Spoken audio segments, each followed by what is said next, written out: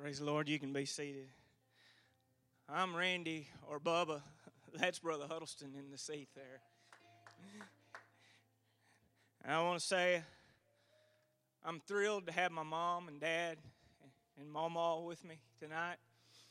She's not my real grandma, but she's just as good as my real grandma. And I thank them for coming out tonight. And if I want to say something before I get started tonight. I want to give honor where honor is due and give some roses. If there's anything good in this old boy, it's because of those two people sitting on that pew right there. They showed me what it meant to live for God. They showed me what it was like. I seen the change in their life from the way they were to the way they are. They made me realize there's nothing worth going back for. Because I knew them before. Y'all know them now. And I know what a mighty work my God done in their hearts and their lives. I know what a mighty work God's done in my life, and He's not finished with me yet. I just want to say, like I said, repeat it again, if there's any good thing in me, it's from the seeds that these two, my parents, put inside of me. Any fault that I've got's of my own accord, has nothing to do with them. And they come out tonight to hear me preach, and I really hope you wasn't hoping to hear a 45-minute to an hour-long sermon, because it's probably not going to happen. But Brother McCall asked me to get something for tonight 2 weeks ago. But God gave me what I was going to preach tonight a month and a half ago. And most of the time, I come up here and I feel kind of nervous. But tonight, I'm not nervous. Because I know I've got a word tonight, and I may be just talking to myself. Brother Donnie, I woke up this morning, and I always get up early. Now, I usually get in the truck and I take a ride. See, I like the morning time. This morning was different, Brother Donnie. As I drove down the road, I watched the sun come up over the eastern horizon. As it began to shine across the fields on the fresh frost on the ground. I begin to think how much better I like sunrises than I like sunsets. Because when I see a sunset, I'm thinking about all the missed opportunities, the things I missed during the day, the way I wasted my day. Missed opportunities to talk about God to somebody. But when you see that sun come up in the morning, it's a new day. It's a new opportunity. It's like God gives you a blank paper and says, here, try again. I'm thankful that we're serving a God who believes in letting you start again.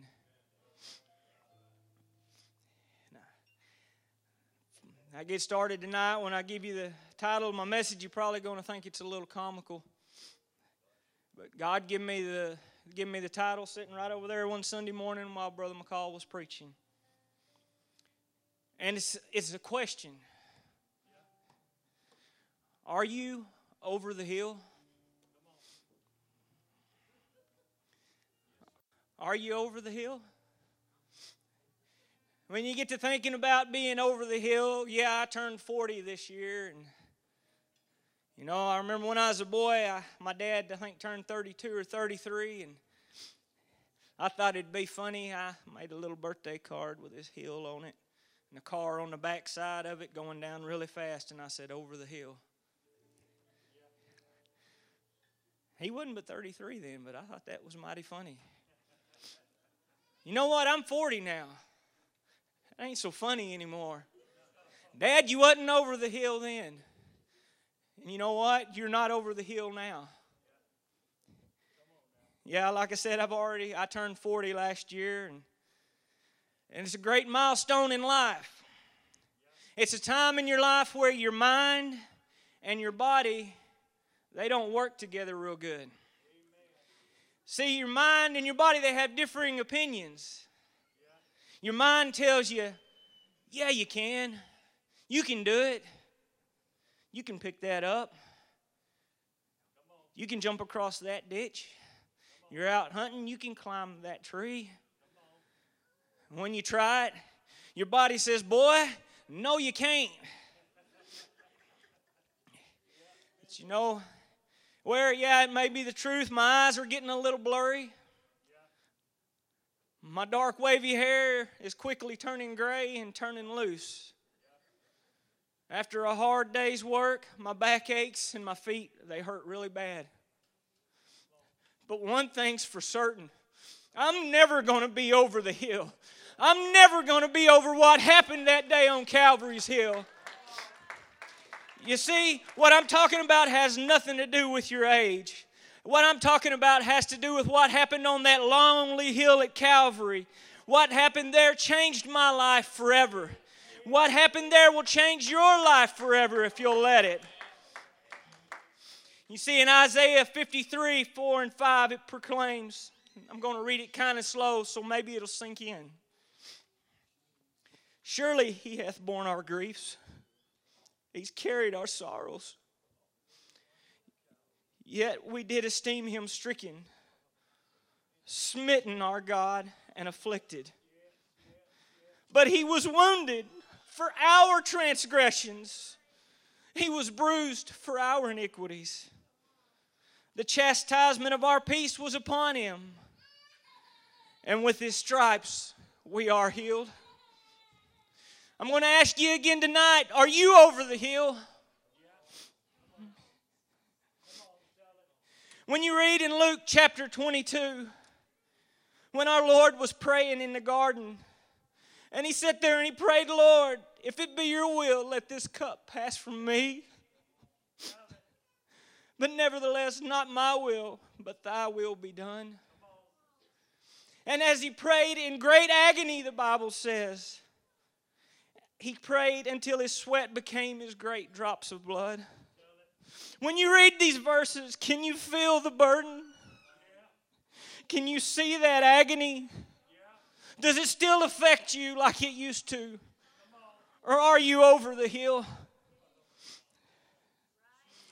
Mom, every time when I was a little boy and I was burning up with a fever,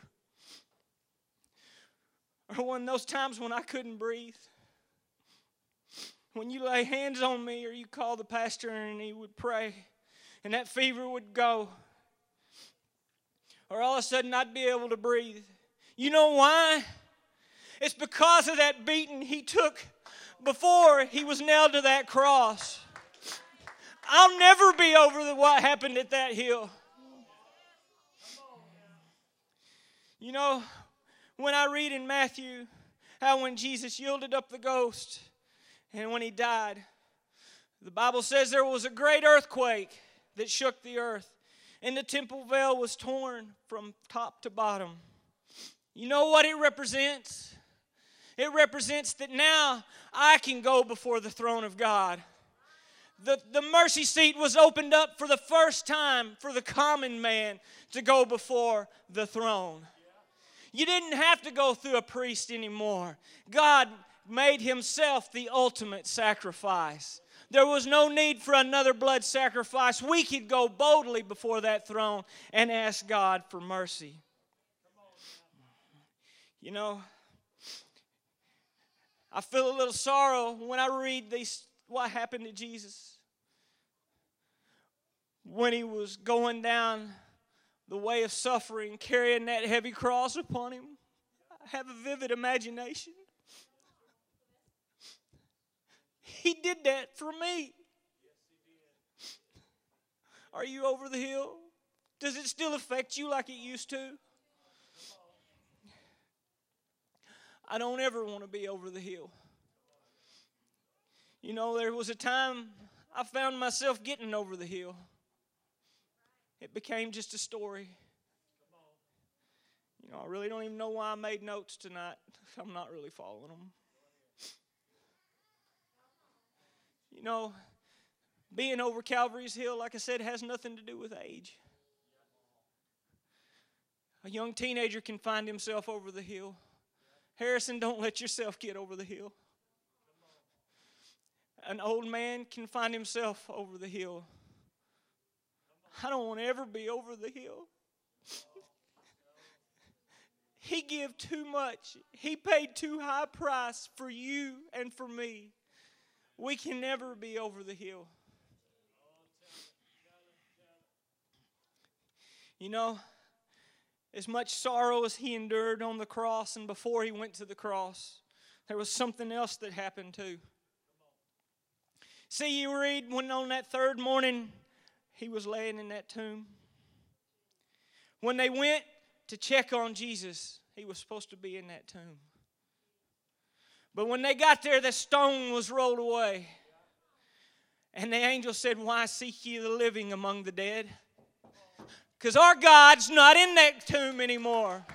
Oh, we're serving a living God. We're serving a triumphant God who lives, and He's able to do whatsoever we have need of and whatsoever we ask. Are you over the hill? Like I said, I wasn't going to be long, and if Ryan can come to the piano, I'll share this one last story with you. I don't know how many people here know who Garrison Killier was, but he was a host of a long-running radio show called The Prairie Home Companion. Used to listen to it a little bit on KSU on Saturday afternoons. Most of the time it was nothing but silliness. But from time to time, he would drop a thought-provoking gem. One of the stories he shared from his childhood, he talked about how that they would get together and they'd have these big family reunions. Had lots of fun with family and friends and lots of food. Said they always liked the food part, but he admitted getting a little bit embarrassed when they'd ask his Uncle Carl to pray. You see, Uncle Carl, when he got up to pray for the food, he didn't get any hurry. Garrison Killier said he could pray the mashed potatoes cold and the bread moldy. But the thing that impressed me the most about what he had to say, he said Uncle Carl would go through the family thanking God for everything. But said that when he got to the part of thanking God for the sacrifice that he made on Calvary, Uncle Carl would break down and start crying and sob uncontrollably. Garrison said, we all knew the sacrifice that God made for us. See, Uncle Carl just never got over it. If we could all stand this afternoon. Have you found yourself maybe getting a little bit over the hill? Calvary doesn't mean exactly what it used to mean to you anymore. You see, if what happened at Calvary doesn't affect you anymore, then you can't effectively tell others about Jesus. Calvary has still got to be real inside of you. And dear God, I pray I never get over what happened on that hill. Yeah, I'm getting older. Like I said, my hair's turning gray, but I'll never be over the hill. Like I say, if you find yourself in a place tonight where maybe you've gotten over the hill, I encourage you to come down to these altars tonight. As a matter of fact, it'd probably be good if we all could just come and visit the altar and visit the hill. Come on, let God touch you. Come on, just kneel at the base of Calvary so that you won't be over the hill.